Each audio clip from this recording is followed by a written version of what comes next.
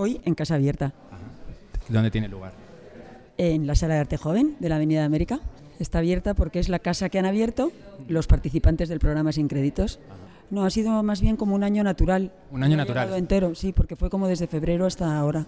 A través de la Comunidad de Madrid, Lila y yo hicimos la coordinación del programa, al que se presentaron, hicimos una convocatoria pública y una selección de proyectos que fueron el punto de partida para empezar a trabajar en el programa. Muy bien, bueno, pues iré investigando más, porque mi función es como desentrañar qué es este programa. Tu primer viaje, tus primeros aplausos, tu primer trabajo, qué duro es. Tu primera amiga, tu primera canción, tu primera colonia, chispas, tu primera colonia, chispas. Tu primera colonia, chispas, de verdad. Bueno, preséntate, por favor. Espera, dale al pause porque tengo que pensármelo. Bueno, esta pregunta va para los tres también, que somos tres aquí. Podéis ir pensando si queréis. Muy sencillo. Bueno, ¿tú te arrancas? Sí, yo me arranco, así. Para... Muy bien. Vale, ¿puedes repetir la pregunta? Primero, ¿cómo te llamas? Yo soy Lara. Lara, muy bien. Yo soy José. Placer. Cuéntanos, ¿has tenido una función concreta o cuál ha sido tu trabajo dentro del programa Sin Créditos y luego como colofón esta exposición?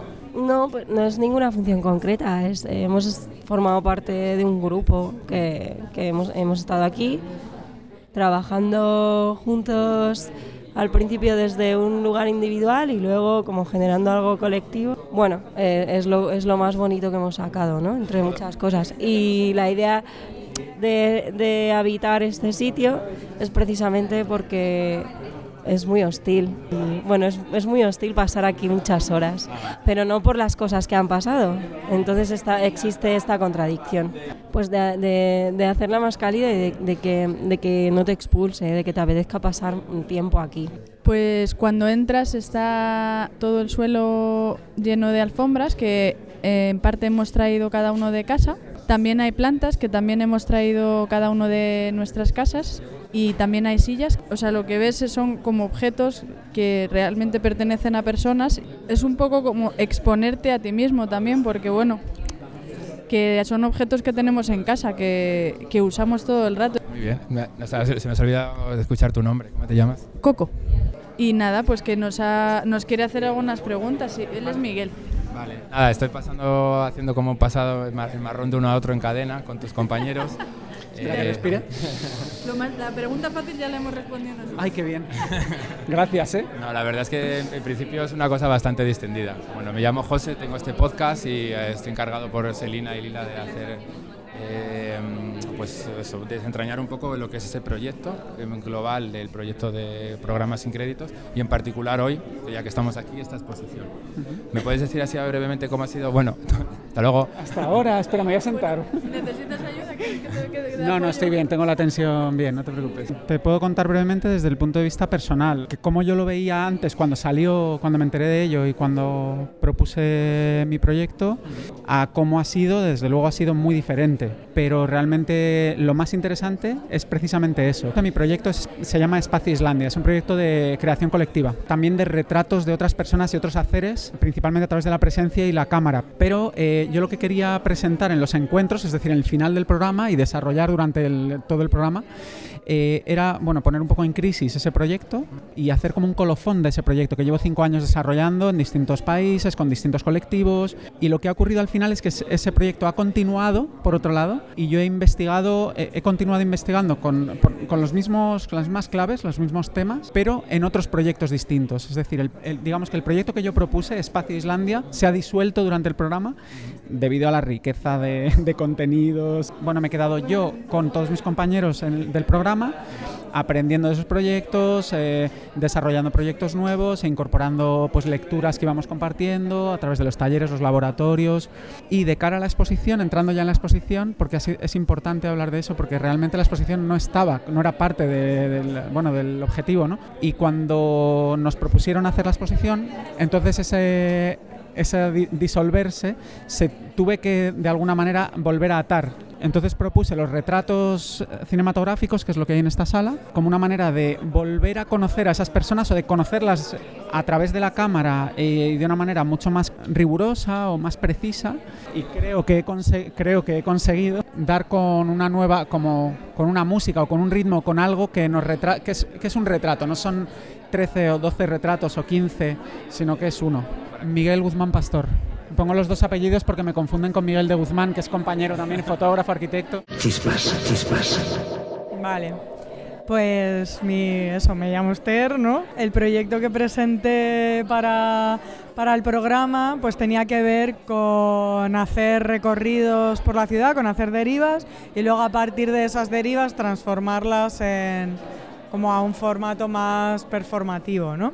Pero eso, que en su origen era así, se ha ido transformando a lo largo del programa, ¿no? Y de encontrarnos aquí, y entonces a partir de estar como habitando aquí en la sala me di cuenta de que mi proyecto como que se había encarnado en hacer acciones aquí en la sala, ¿no?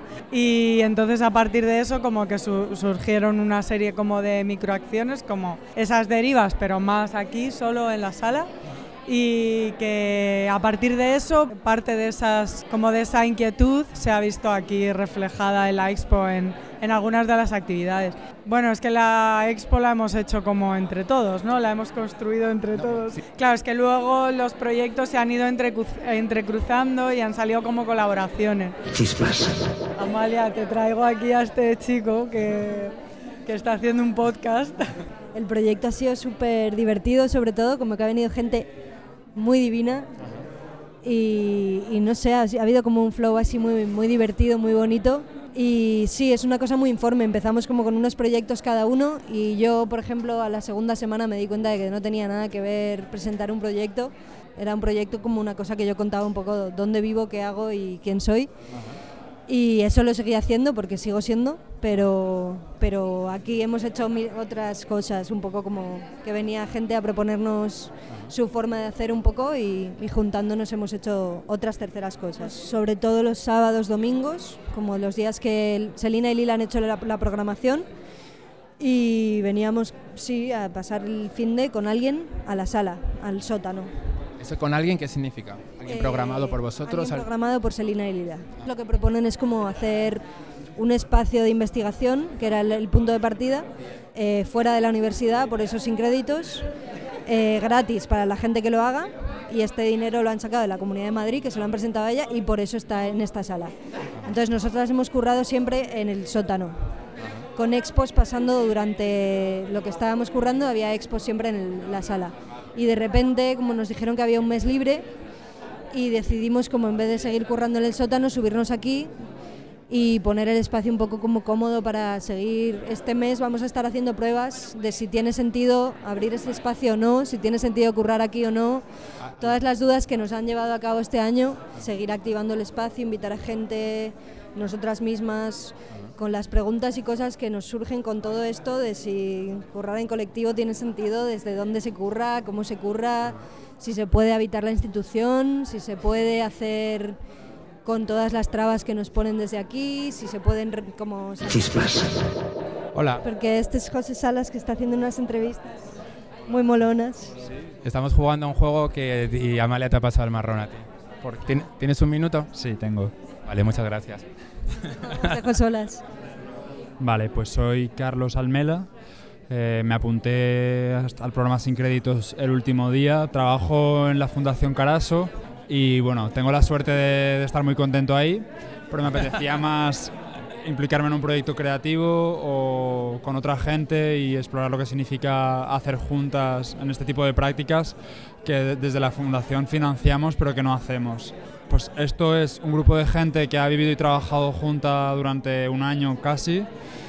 Son muchísimas vivencias, no todo es bonito, ha habido momentos duros, ha habido momentos pues nudos en los estómagos, también los hemos desanudado. Para mí ha sido muy bonito por ese gesto, mientras que para otra gente esto ya era su práctica y y estaban más acostumbradas a esos procesos. Sobre el programa Sin Créditos es una cosa y la expo en la que estamos es otra. El proyecto de entrada fue sobre la potencia política de los testimonios subalternos y lo que buscaba era pues generar espacios de trabajo con comunidades que pusieran voz a sus vidas, a sus problemáticas desde una perspectiva sociológica y artística. La fuerza del programa ha sido tal que casi se ha fagocitado un poco mucho de los proyectos, aunque siguen aquí. Por ejemplo, con otras dos participantes vamos a hacer un taller que se llama Yo Mutante, que va a trabajar sobre la identidad y la deconstrucción de la identidad, y que tiene que ver con mis inquietudes, pero también las de ellas, sus proyectos. Luego ha habido muchos puntos de encuentro. También, en el tiempo que ha transcurrido, yo he encontrado otros espacios donde llevar a cabo ese proyecto, entonces al final se ha diluido, pero creo que está presente en muchas de las cosas en alguna de las cosas que hay aquí. Ha sido muy bonito y muy difícil trabajar a 14 con un grupo de WhatsApp sin intentar poner figuras tutelares y sin tener más que portavozas de cara a la institución, pero en realidad en el interior del grupo no. Entonces todo es un poco de todas, algunas han puesto más esfuerzo en algunos momentos, eso también ha generado tensiones y debates sobre qué significa hacer juntas y qué significa, cómo asumimos las responsabilidades o los haceres entre todas. No sé qué, ¿te has escapado antes con el marrón? Sí, ya lo sé, que ha venido una amiga a verme y tal, y quería darle pues un tour, ¿no? por la... Bueno, es bastante fácil, ¿verdad? Simplemente. Es muy fácil. Bueno, te doy las gracias y bueno, no sé si... Y yo no sé qué decir, tío. Te lo voy a preguntar yo, no te preocupes. Pues para mí es muy importante lo que es la comunidad y trabajar en grupo. Y esto, el proyecto Sin Créditos, a veces he dudado de la viabilidad de trabajar con tanta gente en un grupo, porque somos 14. Y hoy creo que sí que he vuelto a ver la luz. Se ha diluido en un grupo. Edward. Sí, a mí yo lo que quería hacer era una especie de biblioteca humana. Y para mí era muy importante también que la gente del barrio participara en el proyecto también. Hay un proyecto que empezaron, me parece que son daneses hace unos años, entonces invitan, en su caso, invitaron a prostitutas y homeless a las bibliotecas para que pudieran explicar a los usuarios cómo era su vida. Yo quería hacer una cosa parecida, pero al final no ha resultado así. Vamos a hacer un taller aquí con los de Wi-Fi Madrid. Pues Wi-Fi Madrid es un proyecto que tiene que ver con Wi-Fi Net, que se escribe GUI. Ajá. Y ellos reivindican pues un wifi gratis, libre. Entonces vamos a hacer un taller aquí y va a venir gente del barrio a participar en el taller. Bueno, sí, hay una cosa que me ha llamado la atención, que he conocido a dos compañeros del grupo, que las dos son de escénicas y nunca había trabajado con nadie de escénicas, y tengo que decir que son las que más me llamaron la atención. Te ha tocado, vamos a hacer la cadena. Bueno, aquí tenemos a alguien ya que lo hemos... Bueno, perdona, ¿tienes un minuto? Tampoco quiero... Chispas. Has hecho la entrevista a todo el mundo. Estoy a casi todos, faltan unos cuantos porque sois muchísimos. ¿Cuántos sois? 14. Bueno, realmente somos 12, pero hay un colectivo de 3, con lo cual somos 14. Ajá. Muy bien, pues nada, como has visto, voy saltando de compañero en compañero. Me llamo José Salas, encantado. Encantada. Y nada, estoy encargado de hacer un podcast que desentrañe un poquito lo que es el programa Sin Créditos y los encuentros del viernes. Vale. La verdad que la experiencia ha sido increíble. Ha sido, no llega al año, pero bueno, un año de muchas cosas, de talleres, lecturas, pero sobre todo de hacer juntas, de pensar juntas. O sea, el programa partía un poco de la idea de aprendizajes no reglados, con otros formatos, en comunidad. Entonces, bueno, dentro de eso se ha dado también que además, como el programa se desarrollaba aquí, nos estábamos pensando mucho en cómo estábamos en este espacio, y al final surgió la oportunidad de organizar la exposición, y ha sido continuar pensando en eso, en cómo habitar juntas, cómo estar juntas. Vale, mi proyecto de entrada se llamaba Continuación de Obra Viva. Obra Viva fue una pieza que hice a raíz de la convocatoria de circuitos, que nos invitaron a programar una actividad en diferentes centros de de Madrid, y yo hice una visita al Museo Lázaro Galdiano a través de las personas que trabajaban en ese museo. Es decir... gente no relacionada con la práctica artística ni el mundo. Sí, pero que pasa muchísimas horas en lo que es el... Más que nadie, en lo que es el propio museo. Y se llamaba Obra Viva porque en los barcos, la parte que está por debajo de la línea de flotación, la parte que está sumergida, se llama Obra Viva. Es decir, lo que no se ve es lo que permite que eso funcione. Entonces, bueno, ha sido una reflexión con ellos y que se ha ido derivando, y mi propuesta para la exposición es una mirilla que hay en una puerta de una sala que nunca se ve. De otra manera, es decir, la mirilla no ve lo de fuera, sino que ve lo de dentro, pero también el poner sillas de nuestras casas en la casa abierta. Chispas, chispas, chispas.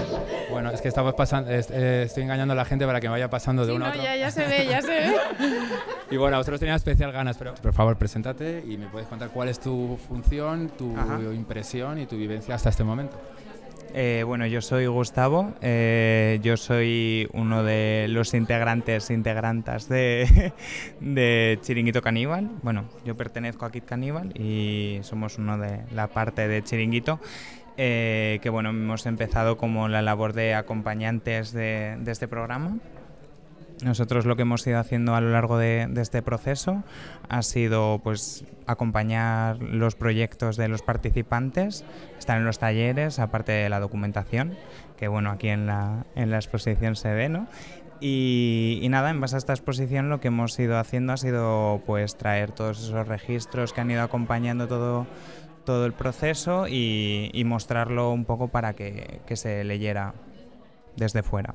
Bueno, el programa Sin Créditos se ha desarrollado en base a diferentes bloques, a 3 bloques en concreto, y aparte también a diferentes actividades como han sido los talleres, los laboratorios, nosotros que hacíamos las sesiones de acompañamiento.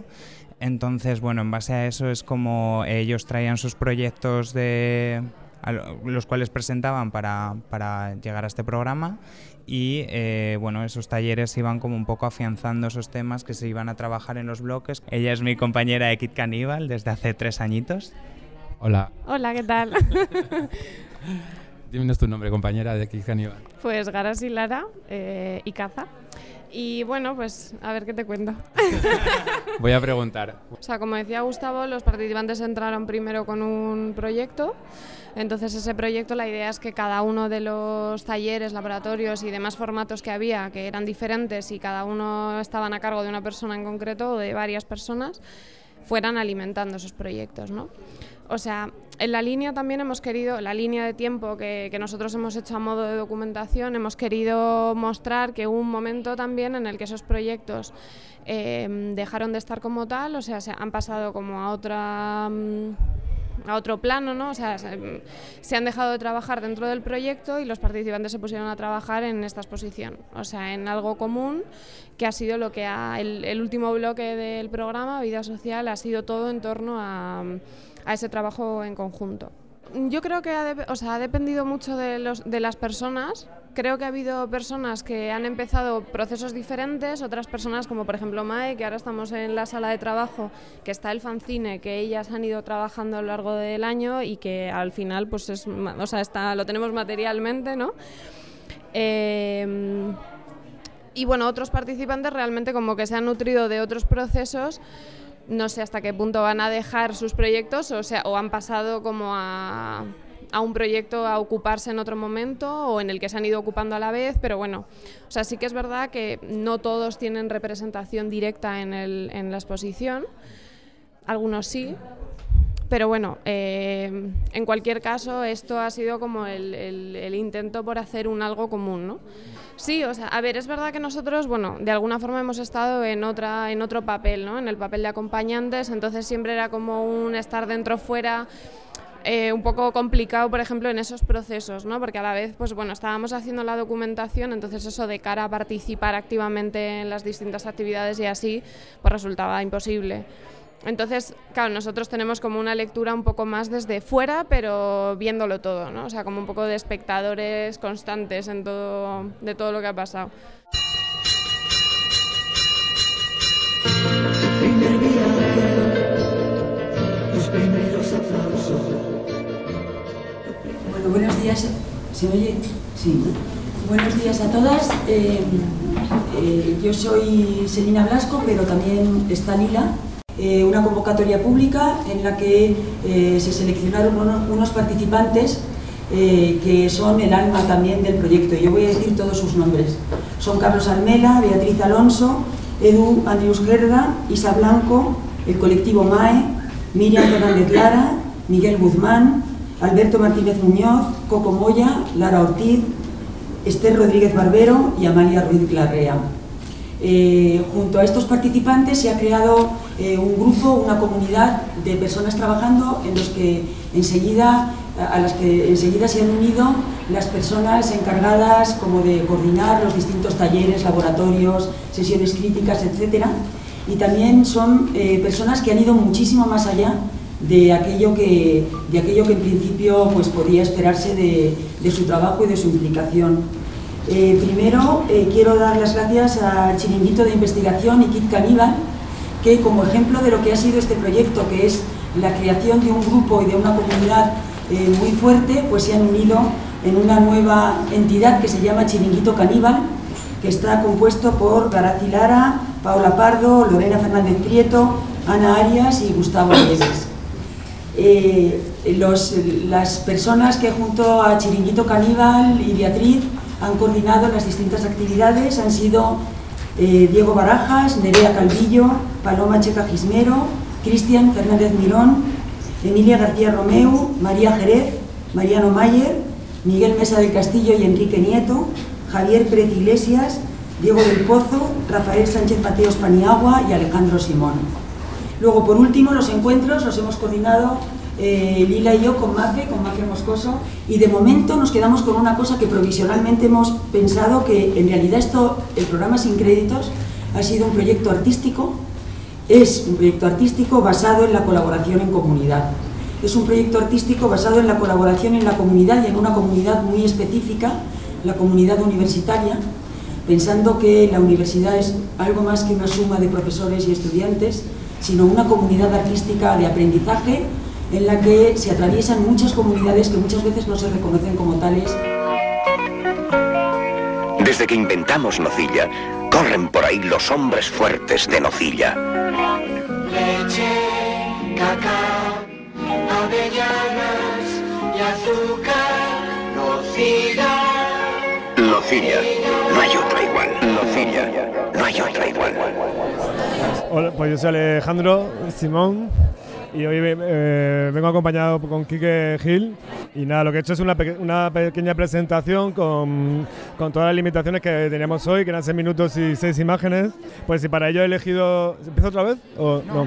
Enseñar las imágenes con un proyector de diapositivas, y me apetecía trabajar también con el tema material de la propia proyección, y he elegido 6 imágenes de 6 pósters que hay en la ciudad universitaria que son del 1970, pero que aún conllevan o tienen como una estética franquista, y siempre han sido muy vandalizados por parecer un escudo franquista, y en realidad lo que son el escudo de la Complutense, ¿no? El carrusel de las diapositivas estaban separadas las imágenes, y mientras se iba leyendo 6 fragmentos de texto en los que se habla de distintas cosas, de la universidad, del recorrido, de la academia que hay fuera de la universidad o de las luchas estudiantiles. ¿Cambiaría? Yo estudié en la Complutense, y la verdad es que precisamente esa pregunta es la que me ha hecho quedarme allí haciendo una tesis sobre eso. ¿Y qué he hecho en falta? Pues muchísimas cosas. O sea, que pienso que todavía tenemos que darle una vuelta muy grande a todo el tema de la programación educativa, o podemos empezar a llamar al aprendizaje, ¿no?, dentro de la Facultad de Bellas Artes, que es lo que yo conozco. Las otras facultades no las conozco. Y bueno, y ahora pues sí, haciendo esa tesis me estoy dando cuenta de que lo que yo pienso lo pensaban hace casi 100 años, o sea que no creo que sea ninguna novedad. Pues un pensamiento en el que quizás esa comunidad universitaria que hablaba en la presentación de estas diapositivas empieza a contener también todos los elementos de la comunidad, como pueden ser los estudiantes o que pueden ser estas quejas, ¿no? O sea, para mí hay un clip muy importante en los 70 que es como que pedían pedían el taller, un espacio que era taller libre, prolongado durante todas las semanas, y para mí eso, por ejemplo, sería una revolución, ¿no? Hoy en día en la facultad. O sea, pedían básicamente los medios de producción y el espacio, ¿no? ¡Qué suerte! ¡Yo quiero uno! ¡Ha venido otro! Otra delicia, Susana. Vale, pues me llamo Quique y bueno, lo que he estudiado no tiene nada en relación a lo que estoy haciendo ahora. Yo estudié comunicación y luego políticas en Somosaguas y bueno, y la verdad es que allí echaba en falta, no sé. La Universidad de Somosaguas la verdad es que es un espectáculo también, es un espectáculo. Espacios y recursos públicos. O sea, yo creo que no solo son recursos, sino también es como voluntad de pensar, ¿no? Como, por ejemplo, como los espacios de una casa, de una universidad, cómo ponerlos a disposición como de la gente que estudia allí y que los habita. Hacerlos más habitables, más prácticos, más amables, más bellos. Y más accesibles sobre todo. Y en tu caso me interesa particularmente porque hay una interdisciplinaridad como muy marcada. En el momento en que tú estudiabas estas carreras que estudiaste antes, que no tienen nada que ver con lo que haces ahora, ¿te imaginabas cuál iba a ser tu devenir? No, para nada. Además, mi paso por la universidad es como muy tangente, como que para nada era algo que yo pensaba, porque mi disciplina era otra. Entonces, pues fue un poco en ese alejamiento de la universidad donde encontré como mi práctica de danza. Entonces, pues ahora estoy otra vez formándome de danza. Colega, pasa con mi camiseta. Está sucia, colega. Mañana la lavaré. Hoy debutamos los Vipers. Lávatela tú, manos rápidas. Los artistas no frotan. Tendré que lavar la mano. Ya estoy harta de tanto frotar. Sí, yo soy Mafe Moscoso y he estado trabajando junto a Celina y a Lila en la organización. Bueno, pues la dinámica ha sido un poco... ha girado alrededor de la organización de los tiempos y del material disponible, ¿no? Bueno, es como sabéis, se llama encuentros abiertos, ¿no? Sin créditos. La idea es que sea abierto, entonces en este sentido, y que además no tenga créditos. En este sentido, cuando la gente envió sus propuestas, no quisimos que nadie se quede fuera, ¿no?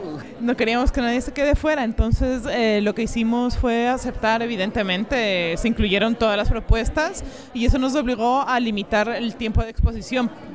Es un día con un número de horas concretas y mucha gente, además. Mucha gente y todas unas ideas maravillosas. Entonces lo hemos dividido en 4 bloques: piedra, papel y tijera. Piedra, papel, tijera y dinamita, que es el cuarto. La gente de unos bloques tenía 6 minutos para contar su propuesta y su idea, y 6 imágenes para acompañar, o 3 minutos apenas y 6 imágenes para acompañar también. Sí. Por ejemplo, yo hice un doctorado en antropología en Alemania y fue un proceso muy solitario y muy formal, digamos. La universidad realmente no había coloquios, pero académicos con un formato bastante restringido, y eché mucho en falta este tipo de espacios para poder compartir y contar las cosas con otros formatos, ¿no? ¡Qué fregado! Tranquila, mujer, que con escote brille, tú ya sabes que no hay problema. Pues bueno, soy Javier Pérez Iglesias, soy bibliotecaria en la Facultad de Bellas Artes, y en mi presentación, que se titulaba "En esta biblioteca se escuchan pájaros", lo que he contado es un proyecto que tenemos allí que se llaman adquisiciones comisariadas, que invitamos a gente a que participe creando colección. O sea, nos proponen comprar o adquirir, que no siempre es por compra, una determinada colección, y además nos cuentan cómo activarla. Porque lo que queremos es que la colección crezca y la biblioteca crezca de una manera colaborativa, pero además lo que queremos es que lo que ocurre allí sea para beneficio de la gente, de la propia comunidad y de otras comunidades. Se use, ¿no? Se use y se dé uso. Pero qué bien lo has resumido. ¿Cómo se te nota la práctica? Que se use, efectivamente. Y bueno, pues hacemos esas cosas raras, por eso decía que somos como tilonorringos, las bibliotecarias, que el tilonorringo es un pajarito que la manera que tiene de seducir, de hacer el cortejo, es creando una instalación en su nido, con cosas preciosas en colores y formas, y tienen estilo. Y si le cambias la instalación, él en 1 hora lo ha vuelto a dejar como estaba. Pues se llama pergolero. Sí, pues yo estudié historia, me especialicé en historia moderna y cuando yo estudié, una de las cosas que echaba de menos era una buena biblioteca. Las bibliotecas no eran muy buenas entonces. Conviví con buenas bibliotecarias, pero eran unas bibliotecas mini. ¿Estás ejerciendo tu venganza? Absolutamente, yo me he hecho pájara bibliotecaria para vengarme de aquella carencia. Mami, en rapidez tú ganas. Rápido, casi sin frotar. No, pero puedo decir primero que estoy encantadísima de estar en Europeans, que es mi sueño. Muy bien, está muy bien que haya fans. ¿Puedo hacer ese pequeño peloteo? Sí, totalmente. Pero las preguntas van a ser igual de duras. Venga, dale. He llegado casi solo tienes que hablar de ti. ¡Wow! Y a ti no has llegado tarde, ¿no? No, mira, cuéntame brevemente, preséntate, qué han consistido vuestra presentación, con quién la has hecho y en qué contexto nos traes. Vale, bueno, pues yo me llamo Jordi Ferreiro y soy artista y educador y trabajo en Barcelona desde hace 7 años en proyectos entre lo artístico y lo educativo. Un momento, que nos echan del sitio, vamos a salir a la calle. Joder, todo lo legitimado que me estaba poniendo se ha quedado en nada. No olvides el hilo. ¿Qué? ¿O no? Estás bajo la lluvia. Sí, European siempre es así, como es así a matacaballos, sí, ¿no? Quiera o no quiera, no me sale nada serio. Pues hemos venido a presentar un proyecto que llevamos 2 años y medio que se llama Departamento Exotérico, que es un nombre así como muy místico y nos gusta que sea así, que parezca una secta. Cuando hablamos de esoterismo o de esotérico con ese, significa como de un profe a un alumno, una cosa secreta, que ha sido como toda la historia de la religión básicamente ha sido esotérica, ¿no? Y entonces lo exotérico, que es un término que también existe pero no es tan conocido, con X, es como todo lo contrario, es de cuantos más profesores, más alumnos, todo a la vez, do it yourself, open source, todo este tipo de cosas, es exotérico, ¿no? Pues eso, es abrir el conocimiento lo máximo posible y que se pueda compartir lo máximo posible. Y eso es lo que nos interesaba con el proyecto, por eso somos como 35 personas trabajando todos juntos en compartir lo que nos gusta, lo que nos inspira, todo este tipo de cosas. Además, como con 35 personas de 6 universidades diferentes. Imagínate el jari que es eso. Hacemos una convocatoria, sí, porque es que si no es ingestionable, ¿sabes? Nos encantaría que fuera lo más exotérico posible, o sea, tener 1000 personas dentro de un espacio y tal, pero es imposible. ¿Festivales de educación?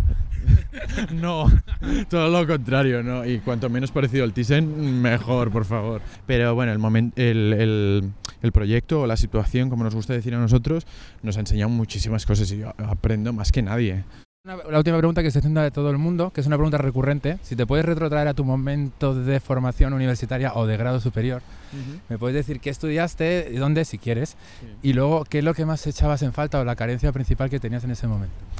Yo estudié grado superior de diseño gráfico pre-Boloña, con lo cual ahora mismo tengo una etiqueta de anís del mono, no sirve para nada. Ay, yo también. Claro. Estamos igual. Claro, no tenemos papeles, lo sabes, ¿no? Sí, soy un sin papeles, total. Ya, es que no valemos para nada ahora mismo. Y entonces lo que faltaba pues es un poco el motivo por el cual hicimos el proyecto de Departamento Exotérico, conectar lo que sucede en el ámbito académico con la realidad. O sea, no sabíamos nada de lo que estábamos haciendo, o sea, no me enseñaron ni a hacer una factura, y eso que hablo de diseño gráfico. Sí, o sea, el hecho de conocer lo que estaba sucediendo, del contexto, o sea, yo quería trabajar en algo del mundo visual, pero es que no me estaban enseñando el mundo visual, me estaban enseñando Photoshop, porque yo también era videojockey justo al acabar los estudios, hice un colectivo artístico, hacía fiestas muy locas con mis colegas en estudios de artista. Quiero decir, todo ese mundo venía por ese descontento con la universidad o la academia. Pues quizá no lo hacían tan mal, ¿sabes lo que te quiero decir? Claro. Como que la academia tiene que enseñarte mal para que tú quieras aprender a... Hay un potenciador en la carencia, ¿no? Exacto. Muy bien, me ha quedado muy claro. Me ha quedado súper guay, ¿eh? Sí, parece que no... Eres la rapidez en persona. Sí, soy el nuevo reportero de Europeans. ¿Cómo podrías decir tu nombre primero de todo? Yolanda. ¿Yolanda qué? Jolis. Yolanda, estábamos preguntándonos aquí, José y yo, ¿qué es lo que has aprendido en este proyecto que se llama Departamento Exotérico? ¿Qué he aprendido? A dejarme llevar y a confiar en la gente. ¿Es algo que no practicabas antes? Bueno, me cuesta dentro de una institución, intentas tenerlo todo más o menos controlado, que no se desvíe a veces, porque claro, te piden, ¿no?, resultados rápidamente. En la máquina. Y entonces cuando dejas de funcionar así, te dejas llevar porque se genera una confianza para que eso pase, pues es súper interesante. Bueno, hay momentos muy duros. ¿Te interesa Sí, no, hay momentos muy difíciles, pero está bien, yo creo que no todo tiene que ser perfecto. Momentos donde se discuta, se grite, se llore, ¿no? Y luego se vuelva a estar convencido de lo que estás haciendo. ¿Es un desahogo para ti después de la rigidez de la institución? Bueno, no, yo no lo veo tanto como desahogo, lo veo como una manera más de estar en la institución y quiero que esto esté así, no como una vía de escape, sino que la institución tiene que contemplar esas nuevas formas de estar. Vamos, chavales. Uy, solo he traído los jugos. Pues me cobro con un sub. Yo soy Saúl. Yo soy Andrés. Bueno, me ha quedado claro que sois arquitectos, ambos. Sí. ¿Ejercéis como arquitectos? Sí, lo intentamos. Tenemos ingresos pocos, pero alguno vamos consiguiendo. Bueno, pues... Vale, nosotros somos Andrés Carretero y Saúl Alonso, somos arquitectos. Y bueno, hemos venido aquí a presentar algo que hemos denominado autobiografía de urgencia. Y era hacer un análisis muy rápido con documentos ajenos que no son nuestros y que establecen una distancia entre lo que nosotros somos y lo que vamos a contar. Son un poco el análisis de la profesión, ¿no? y el complejo arte-arquitectura a día de hoy, ¿no? En el marco del trabajo, ¿no? Y bueno, eso es un poco en modo resumen. Nos interesa también analizar un poco, digamos, las infraestructuras de producción desde principios del siglo XX hasta el presente, ver cómo van cambiando y ver qué pequeñas vías de fisura o de opciones se pueden abrir dentro de esas infraestructuras hegemónicas. Sí, bueno, esto que hemos presentado no es tanto un estudio teórico, sino es algo bastante palpable. Bueno, cómo está. ¿Un retrato, entonces? Sí, es un retrato de cómo está la situación, un poco de dónde venimos y hacia dónde parece que van las tendencias, ¿no? Bueno, nosotros nos resistimos a integrarnos en esa tendencia. Lo que ha comentado un poco mi compañero en cuanto a la tendencia del trabajo de grandes corporaciones, que va un poco en detrimento del individuo y de lo que tiene que aportar para englobarse en una práctica mucho más, digamos, de cadena de montaje, ¿no? Entonces, bueno, pues intentamos evitar en la medida de lo posible el poder caer en ello. Bueno, ambos estudiamos arquitectura en Valladolid y luego estuvimos estudiando en Madrid un máster también. Y en mi caso, bueno, inicié el doctorado aquí. Y a nivel de carencias, como dices, seguramente que el periodo de estudio tiene un componente grande de ficción respecto de lo que ocurre después. Entonces, bueno, eso es más que una carencia, es una brecha que tendríamos que intentar suplirla o trazar un puente, pero no me refiero a un puente convencional entre el mundo de la academia y el mundo de la empresa, no me refiero a eso, sino a cómo aproximarnos a la realidad de una forma como más directa y más práctica. No, ha sido progresivo, poco a poco, pero luego, claro, nosotros, nos has dicho fechas, acabamos en torno al 2012 el grado, 2013 el máster, más o menos, o sea, hace 3 años, 4, que es justo el punto medio de la gran crisis. Entonces, bueno, nos hemos ido dando cuenta progresivamente, pero al final ha sido un punto de rotura y de inflexión muy fuerte, ¿no?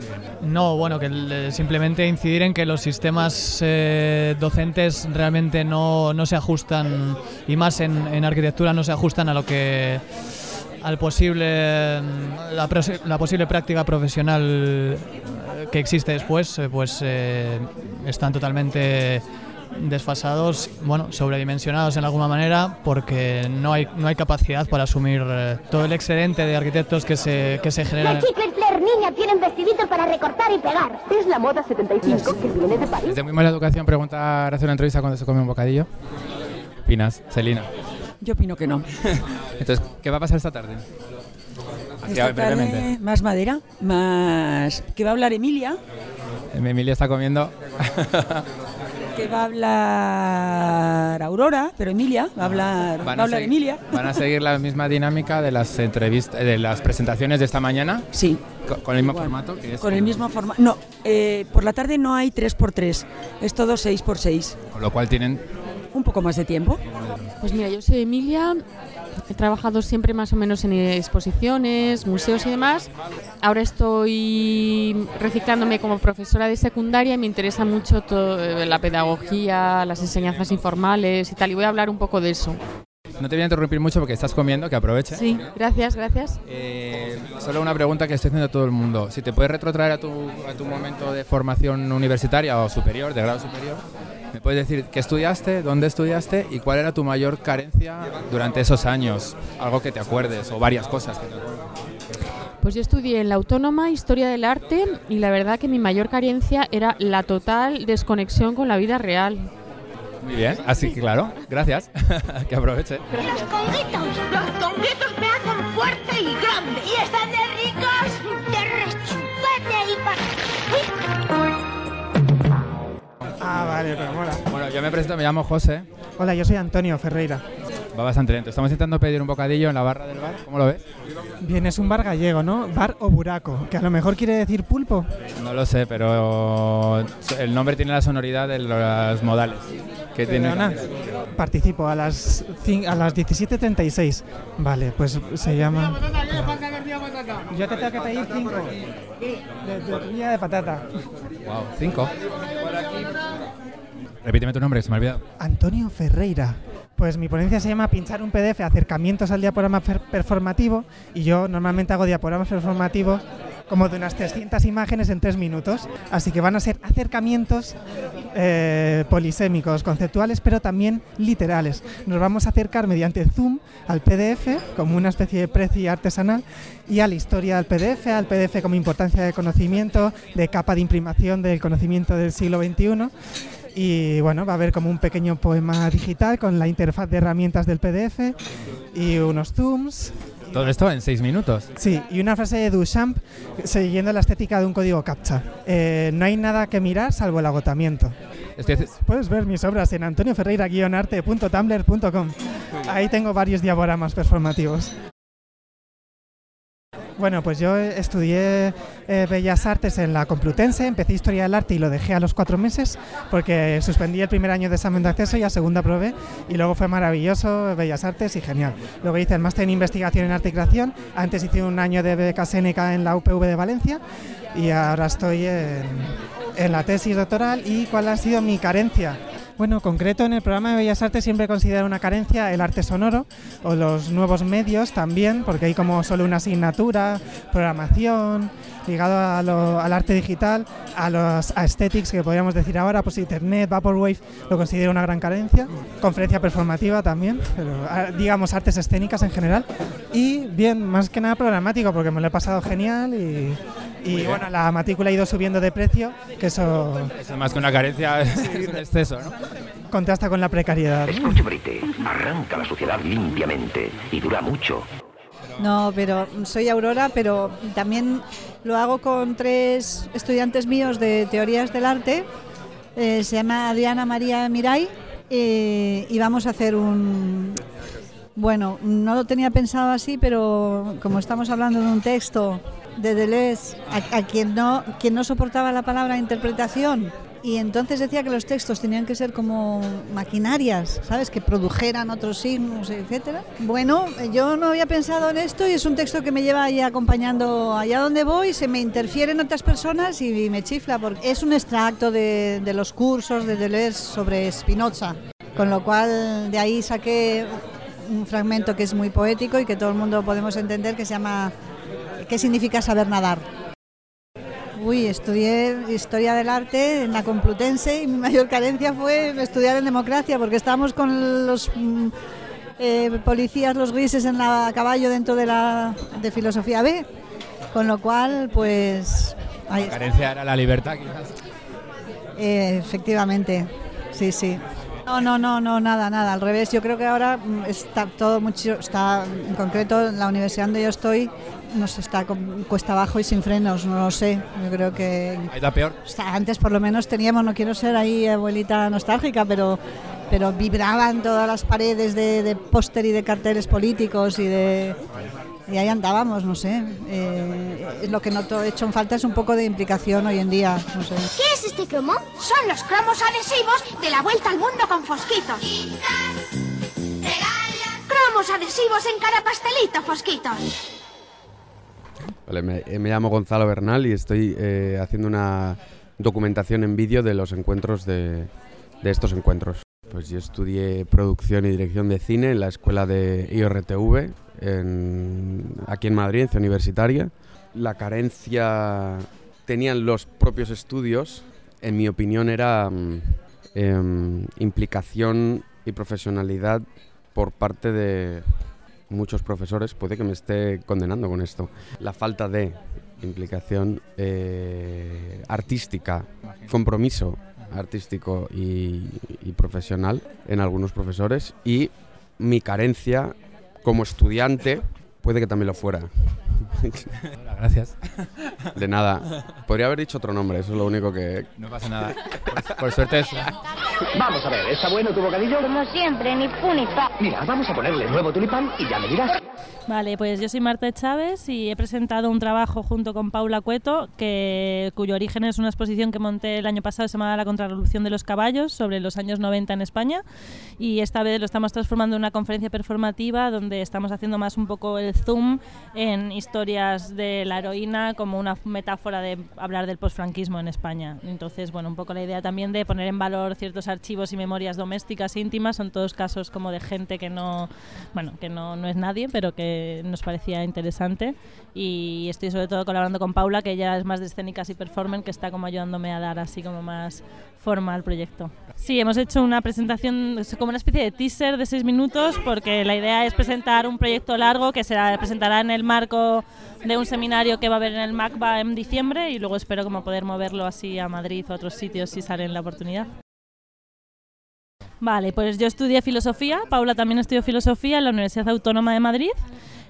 Bueno, yo creo que filosofía siempre entra en crisis, y entonces tuve una crisis como muy grande por cómo al final toda esta cosa del tanto una investigación textual o académica acaba matando como cierta cosa creativa, pero bueno, luego eso también creo que no es tan sencillo y también te da muchas herramientas, y creo que también una gran carencia que sentí, que fue una cosa un poco que te das cuenta a posteriori, es bueno, al final la historia de la filosofía es la historia de los hombres blancos, heterosexuales y ya está. Entonces, bueno, un poco la crítica que tendría la academia es como hay que desoccidentalizar y desheteropatriarcalizar el discurso filosófico. Escorcho Brite arranca la suciedad limpiamente y dura mucho.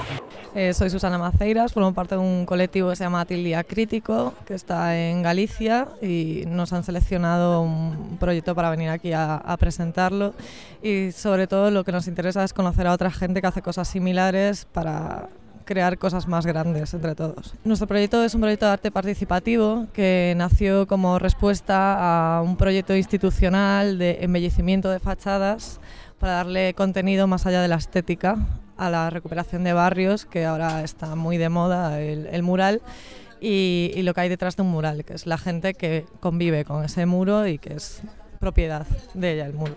Nosotros incidimos en los procesos sociales que hay en cada barrio, alrededor de cada muro, para que ese muro refleje lo que su contexto demanda, ¿no? Un poco que la gente que vive aporte a esa estética cosas que ellos creen que tienen que estar en ese muro, y que ese muro sea la identificación del barrio donde se asienta. Pues yo estudié Ciencias Políticas hace muchísimo tiempo en la Facultad de Santiago de Compostela, y para mí la carencia era la exploración de sistemas políticos y procesos ciudadanos fuera de Europa y de América del Norte, el oscurantismo acerca de cosas que no son Occidente. Pues el tratamiento de África no se estudia en los sistemas políticos africanos totalmente, aparte de la invisibilización de las mujeres que han investigado, las mujeres sociólogas y las mujeres como ciudadanas en los procesos de cambio. Menos mal que tenía Coca-Cola sin cafeína. La idea de pasar un día en el zoo les emocionaba. No han parado ni un momento. ¿Cómo les gusta Coca-Cola sin cafeína? Bueno, yo soy Diego Posada. Mi presentación se llamaba Cómo introducir a Fidelina en la universidad, y se trataba de cómo introducir unas prácticas populares de una mujer en Bogotá a la universidad, una mujer que no tuvo acceso a la educación, y esta mujer era mi abuela, como en parte heredó como sus prácticas feministas como espontáneas, ¿no? Muy populares. Sus prácticas feministas espontáneas. Espontáneas, sí, y pues sí, muy populares, y cómo hacerle un campo en la universidad a eso. Yo estudié en Bogotá, en la Universidad Javeriana. La carrera se llamaba Artes Visuales. Bueno, en verdad me gustó mucho la carrera. No sé, tal vez haría énfasis en la escritura, que yo creo que a los artistas a veces nos hace falta. Es como una carencia en ese sector. Sí, en la escritura. Conservas Miau, solo ingredientes naturales. Y no tenemos nada más que añadir. Me llamo Mia Coll y voy a participar luego en una presentación también. Voy a tratar sobre un vídeo que hice para el trabajo de final de máster que se llama 247 megabytes y que trata sobre una chica y los momentos de inactivos y perdidos que le suceden mientras está realizando su trabajo. Sí, es una cosa narrativa y no tiene por qué sacar una conclusión, es más poner en evidencia de estos momentos de aparente inactividad y cómo los empleamos o qué función pueden llegar a tener en nuestro desarrollo del trabajo. Yo es que empecé estudiando fotografía en Barcelona antes de hacer la carrera de Bellas Artes y supongo que un poco la carencia, sí, de un... Cuéntanos otra carencia. Que sobre todo cómo funciona el mercado del arte y la circulación, porque a veces uno llega con la idea de que va a exponer en lugares y pues tal vez también hay otras formas de circular y tal vez tampoco es tan fácil circular en los espacios. Pero eso, cuando está uno estudiando, no te lo enseñan. No enseñan cómo se aplica una convocatoria, ni cómo funcionan las galerías, ni el mercado del arte. Y si uno quiere hacer parte de ese mercado del arte, parece que es lo único en principio, pero no enseñan cómo funciona. Sí, un poco la carencia que te iba a decir antes es esta abstracción total, ¿no? De que te pones en la academia a hacer la carrera, cualquier disciplina artística y es como todo tan abstracto el mundo del arte, el mercado del arte y no sabes, vas navegando como a ciegas y un poco sin saber y a veces hace falta gente que te diga un poco cuáles son sus creencias frente a todo eso, que se posicionen también. Ha sido un día lleno de emociones y sed.